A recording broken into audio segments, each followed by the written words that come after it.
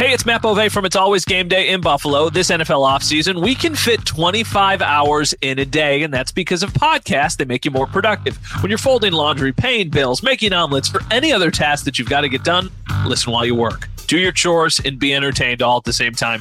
It's all about the Bills, the news, insight, analysis, and of course some jokes too, on demand, so it fits into your busy schedule. Follow the It's Always Game Day in Buffalo podcast on the Odyssey app or wherever you get your podcasts. This is Matt Spiegel, and I can't wait to bring you Season 2 of the PBP, Voices of Baseball. The very best play-by-play voices in the game talk about their craft. It's a job so special that even Joe Buck told us he will probably go back to it. I'm 53, basically 54. I think it's too early to say nevers at this point in my life. I think at some point I'll get the itch again. Incredible guests sharing great stories from your favorite teams coming this year. Find us on the Odyssey app or wherever you find podcasts.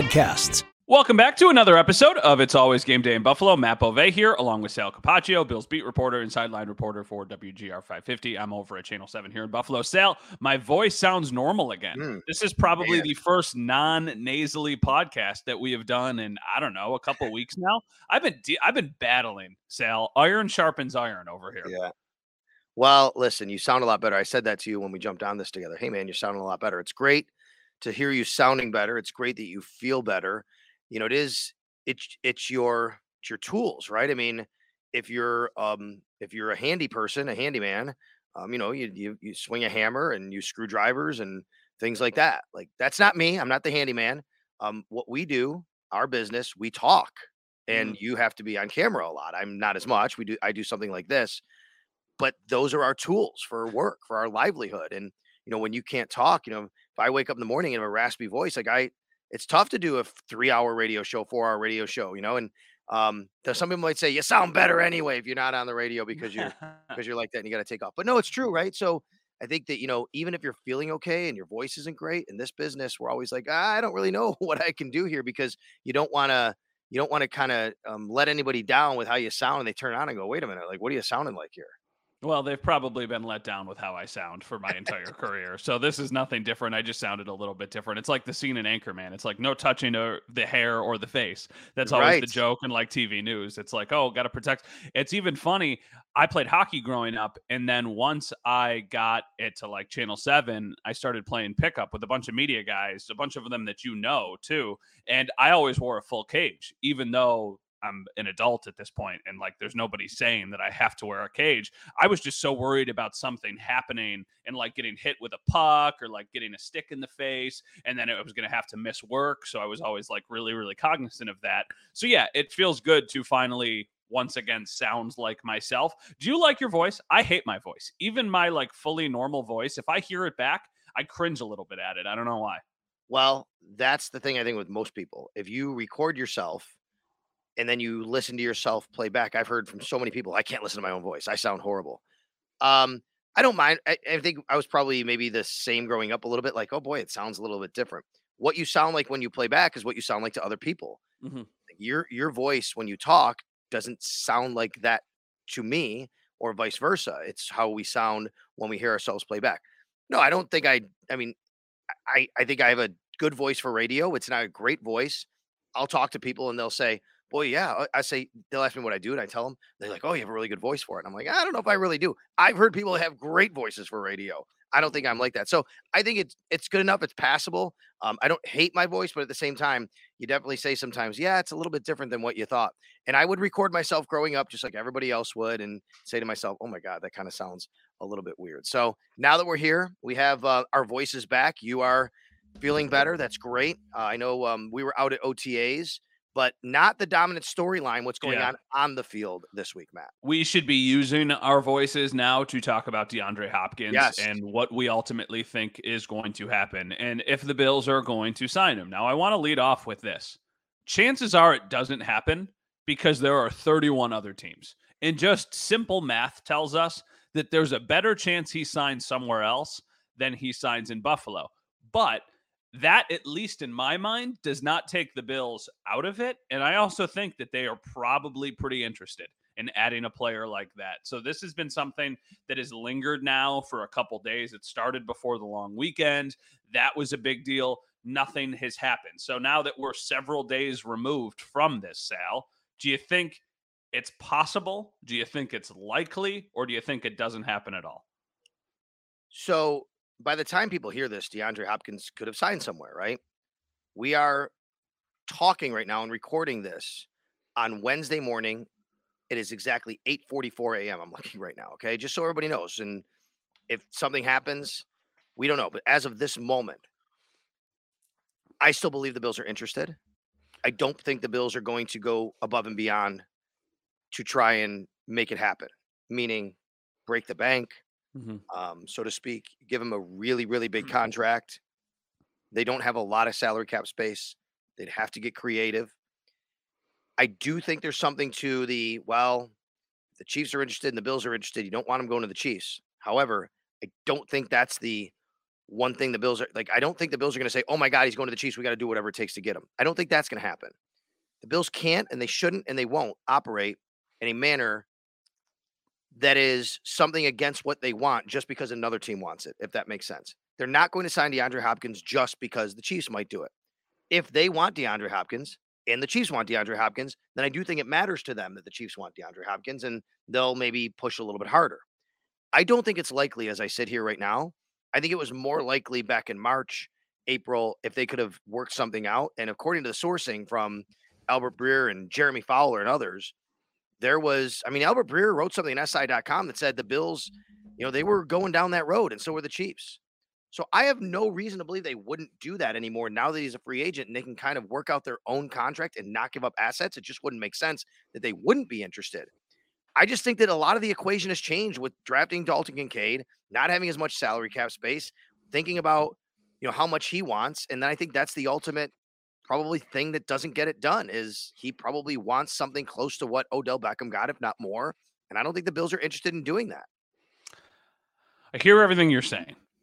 I think that I agree with you from the Bills standpoint, but I also think that you are right in the middle of a window, and now is the time to be overly aggressive. And I don't want to say move mountains for one player, but if you got to change up some things, if you got to move some money around, I think they should be looking into it. And I really do, from the people that I've talked to and from the things that I've heard and I've read and everything that's out there, I think they are looking into it. But I don't think they are going to break the bank. I don't think they should break the bank, but I think they should be doing everything in their power to add this player, because right now, I think if you take the wide receiver group and you see how does it stack up compared to the rest of the league, I think it's probably average. You have a really, really elite player in Stephon Diggs, and you have a really good young player in Gabe Davis. After that, we don't know about Trent Sherfield. We don't know about Deontay Hardy. Yeah, you like what they could be, but who knows if they ultimately get to that level. And if you have an injury to one of your big two guys, I mean, it's almost like OTAs. We're out at OTAs. We're going to talk about that in a little bit,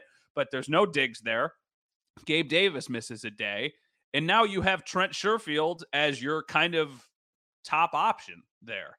I don't think you would feel comfortable if that was the case going into the season, or even if you just had one of Diggs or Davis. I think DeAndre Hopkins makes your offense that much more dynamic. And then I think other teams would have to try and figure out, how do you stop the Bills? Because you've got two really solid tight ends that you like. You've got some great wide receivers, and you've got, most importantly, Josh Allen. I think DeAndre Hopkins wants to be here, but I also think he wants to be a lot of places. I think that there's probably 6, 7, 8 teams that he would ultimately end up signing with if he truly is going to try and win a Super Bowl or contend for a championship. If he wants to get a payday, which all power to you if you do, and there's a team out there that's going to give you $12 or $13 million, and these contending teams can only give you 5 or 6, I don't know about, it would be great to win, but like if I was in that position, I'm taking the money. Like that's a massive difference. If it's close, if it's a team that's not a contender is offering $8 million, and the Bills and the Chiefs and other teams are offering $6 million, I think that's probably a conversation. But the wider that margin gets, the more likely it is that he goes and takes the money. I think they should do it, but I don't think they will, is kind of my overall thoughts on DeAndre Hopkins. Yeah, so I think we're pretty much on the same page. Like I think they should go out and try and do it. I don't see it happening right now as I sit here, because I think he will want to be paid. I'm not thinking that DeAndre Hopkins is going to say, "Oh my God, pay me top dollar." But look, I mean, the Odell Beckham Jr. contract matters probably here. And he got what, 15 million? He got 12 guaranteed plus 3, something like that, right?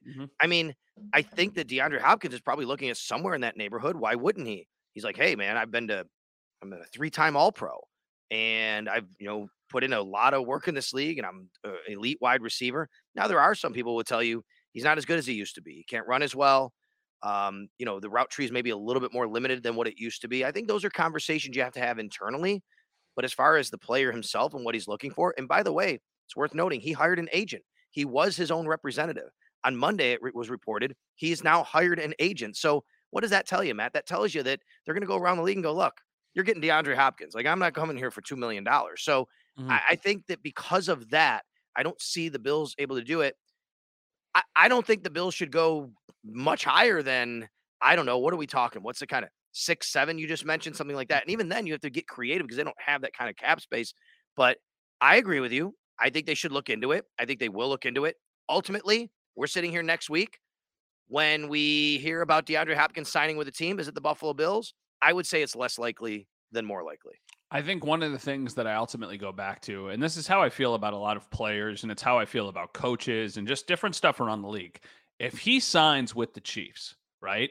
Bills fans are going to be livid. They're going to be like, oh my goodness, like, how are we going to keep up with that team now? And if you have a guy like that, chances are you want to add him to your team. You shouldn't be doing it just to keep him away from other teams, but to also strike fear in your opponents and be like, wow, look at how good this team is. And I still think, I've said this on the podcast several times, I think the Bills are better. They have a better roster going into this season than they did at the end of last season. Even though they lose Tremaine Edmonds, all of these different factors, I like the depth additions that they have made along the way. But you look in the division and you look at what the Jets did with Aaron Rodgers and you look at what the Dolphins did with Vic Fangio and Jalen Ramsey. Those teams made splashes. The Bills have not done any splashes this offseason. That's okay. Usually teams that win the offseason don't end up winning actually games on the football field. I think this would be a way of kind of putting a bow on what I think to be a really strong offseason and make it a great offseason. Make it an offseason where you're like, okay, the expectation is to go win a Super Bowl. And I think it still is that, but I think it's a more realistic expectation if you add that one more playmaker, that one more piece. Because the last time we saw them on the field, they scored 10 points. And I know that their backs were against the wall, the weather stunk, the offensive line wasn't good, but I am not completely sold on the offense. I think Josh Allen is one of the best players in the NFL, but I'm not completely sold on the offense and on Ken Dorsey yet. I think DeAndre Hopkins would help both of those things. In an alternate reality that we would all love, if the Bills had already won a Lombardi, right? Let's just say that for a second. Let's say they won one over the last 3 years. They're not even in this conversation to do this now, right? Nope. Isn't that amazing? Like how it does change the equation of what you said. You're in this window and you haven't won it yet, I think is the big thing. Like this is your chance. So I think that does apply a little more pressure to the front office to get something like this done as opposed to letting him go to a team like the Chiefs, where, as you said, Bills fans are going to be like, wait a minute, you haven't won this thing yet. This is a guy that can help you get over top. Give us one, the t-shirt, just one before I die, right? I mean, this is your chance to do that. So I think that does kind of heighten the pressure a little bit for them to say, do we need to go out and do this? We should go out and do this. The other one is, though, the guy you didn't mention, when we were back at the owners' meetings and we were back in April talking about this, there was no draft yet. Then there was a draft. And they drafted Dalton Kincaid. They got another weapon. They're going to use this guy on the field. You mentioned Deontay Hardy, Trent Sherfield. All those guys matter. What about the fact that they've drafted Dalton Kincaid now? I'm thinking about if they did bring DeAndre Hopkins in, how does he fit? Yes, he's been an elite wide receiver. And you want as many weapons as possible.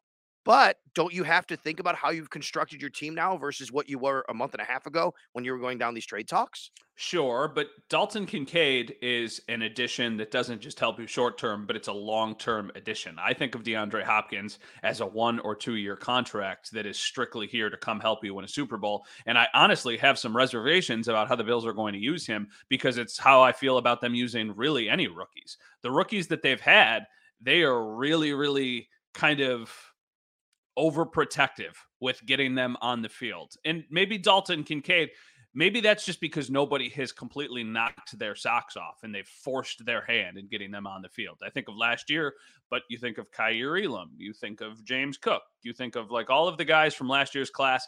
And really for most of the classes before that, there's some exceptions in there. Tremaine Edmonds is an exception. Gabe Davis is an exception. Ed Oliver is an exception. But I don't know if Dalton Kincaid will be because they have another tight end. Even though they're going to do different things most of the time, that's why I think like another addition that immediately helps you. Because even though Dalton Kincaid has the potential to immediately help you, I don't know if he's going to. Yeah, I understand that. Let me phrase it this way too. Let me ask it in a different way. Let's just say we find out today, tomorrow, whatever, DeAndre Hopkins is signed by the Bills. You add him, now you have Stephon Diggs, Gabe Davis, DeAndre Hopkins, Khalil Shakir, Deontay Hardy, Trent Sherfield, Justin Shorter's drafted. Who's the most negatively impacted from a football sense? Gabe Davis. No way, I think. See, I think that's a great discussion. I don't agree at all. I think Gabe Davis is still a very big part of what they do. They might. I don't disagree with you, but I think Gabe Davis, you probably lose targets, you probably lose catches and touchdowns and lose. Doesn't Stephon Diggs too, though? Yeah, but Stephon Diggs already has his contract. Gabe Davis doesn't have his contract yet. Okay, I'm talking about from a snap. Let's talk about that for a second. I'm talking about from a snap percentage this year. Okay. From a who is most from the roster? Like, is there a guy that just doesn't make the roster now, for example? You know what I mean? If you take a look, I'm not talking about Gabe Davis's future in Buffalo. That's another discussion. So I apologize. That you're bringing up the right point here on Gabe Davis. You're good. What I'm asking you is take the roster right now. You add DeAndre Hopkins. Who's left out that you would have normally had in? Probably. I mean, it's probably the easiest answer, but probably Justin Shorter. I mean, I don't know how he makes the team if you have all of these other things. I saw your colleague at WGR and your co-host Joe DiBiase talking about Khalil Shakir potentially not making the team. I don't see an area for that to happen. So I think he would be safe. I think Hardy and Sherfield would both be safe. Obviously, Diggs and Davis are safe. And then you'd have DeAndre Hopkins. I think those would be your 6 wide receivers. I think it would hurt the target share for Diggs. I think it would hurt the target share for Trent Sherfield. Deontay Hardy kind of does different stuff, so I don't know how much he would really be impacted. It would, I don't know, they would all get probably 20 less targets collectively. Because, I mean, if you're bringing in DeAndre Hopkins, that's a guy who needs, a baseline of 75 targets probably on the season. That's the baseline. So are you just going to release your 5th-round draft pick then? Because you added these are things I think about. Like, doesn't Brandon Beane think about this? Like, hey, I understand, like, people can say, Sal, you're crazy. It doesn't matter. If you get DeAndre Hopkins, that's fine. But you have to think from a roster construction standpoint, like, am I going to just waive my 5th-round pick and he goes on waivers and someone else can pick him up? If Justin Shorter or any 5th-round pick is potentially blocking the Bills from adding DeAndre Hopkins, and I'm not suggesting that you're saying that. Right. I know that you're posing a question. If that is even in the conversation, then that general manager does not deserve to have a job. Great way to put it. I think that if DeAndre Hopkins is added, I think either Sherfield or Hardy aren't making this team. Okay. I see what you're saying. Justin Shorter is more of a special teams guy who probably has a path to make the team because they don't want to lose a 5th-round pick that they invested in, and they're going to keep him on a rookie contract. I think that from a football standpoint, it comes down to one of those guys, and maybe even Khalil Shakir, although I think that they're higher on Shakir than certainly my colleague Joe probably thinks they are, but I think so too. I think it comes down to one of those 3 guys. I don't know if there's a spot for them. Well, this is an interesting conversation. There's so many layers to this because if Justin Shorter is going to make the team, like, to play special teams, then maybe they keep an extra wide receiver because they don't have that body with running backs like they had with Tywan Jones for years past. We talked about the rule changes from this upcoming season with the kickoffs and stuff like that. Maybe Tyler Matakevich doesn't make the team and you keep an extra wide receiver and Justin Shorter is your strictly special teams guy. But I don't know. I think that you like Trent Sherfield. Trent Sherfield is here for speed, and he's here for, like, the big playability that he provides. Deontay Hardy is here to basically not replace Isaiah McKenzie, but you would like to see somebody kind of take on that role, and that's what Deontay Hardy is here for. I think if you added DeAndre Hopkins, you could really start to get creative with Diggs and with Davis. You could start lining up Diggs in the slot. Like, you could go wide with Diggs, Davis, Hopkins, and like Kincaid. Like, that would be a really, really tough matchup for any team. I don't think that any of the moves that they have made prior should have a massive impact. I see what you're saying. It will, but I don't think it should. I think at the end of the day, you're probably right that Justin Shorter would be the odd man out because, hey, we'll deal with it. 5th round pick. Hopefully nobody picks him up. We'll get him back on the practice squad. You could probably go down that route. And you're right. The point that you made is correct, which is if that's blocking your path, DeAndre Hopkins, then come on, what are we doing here? Yeah.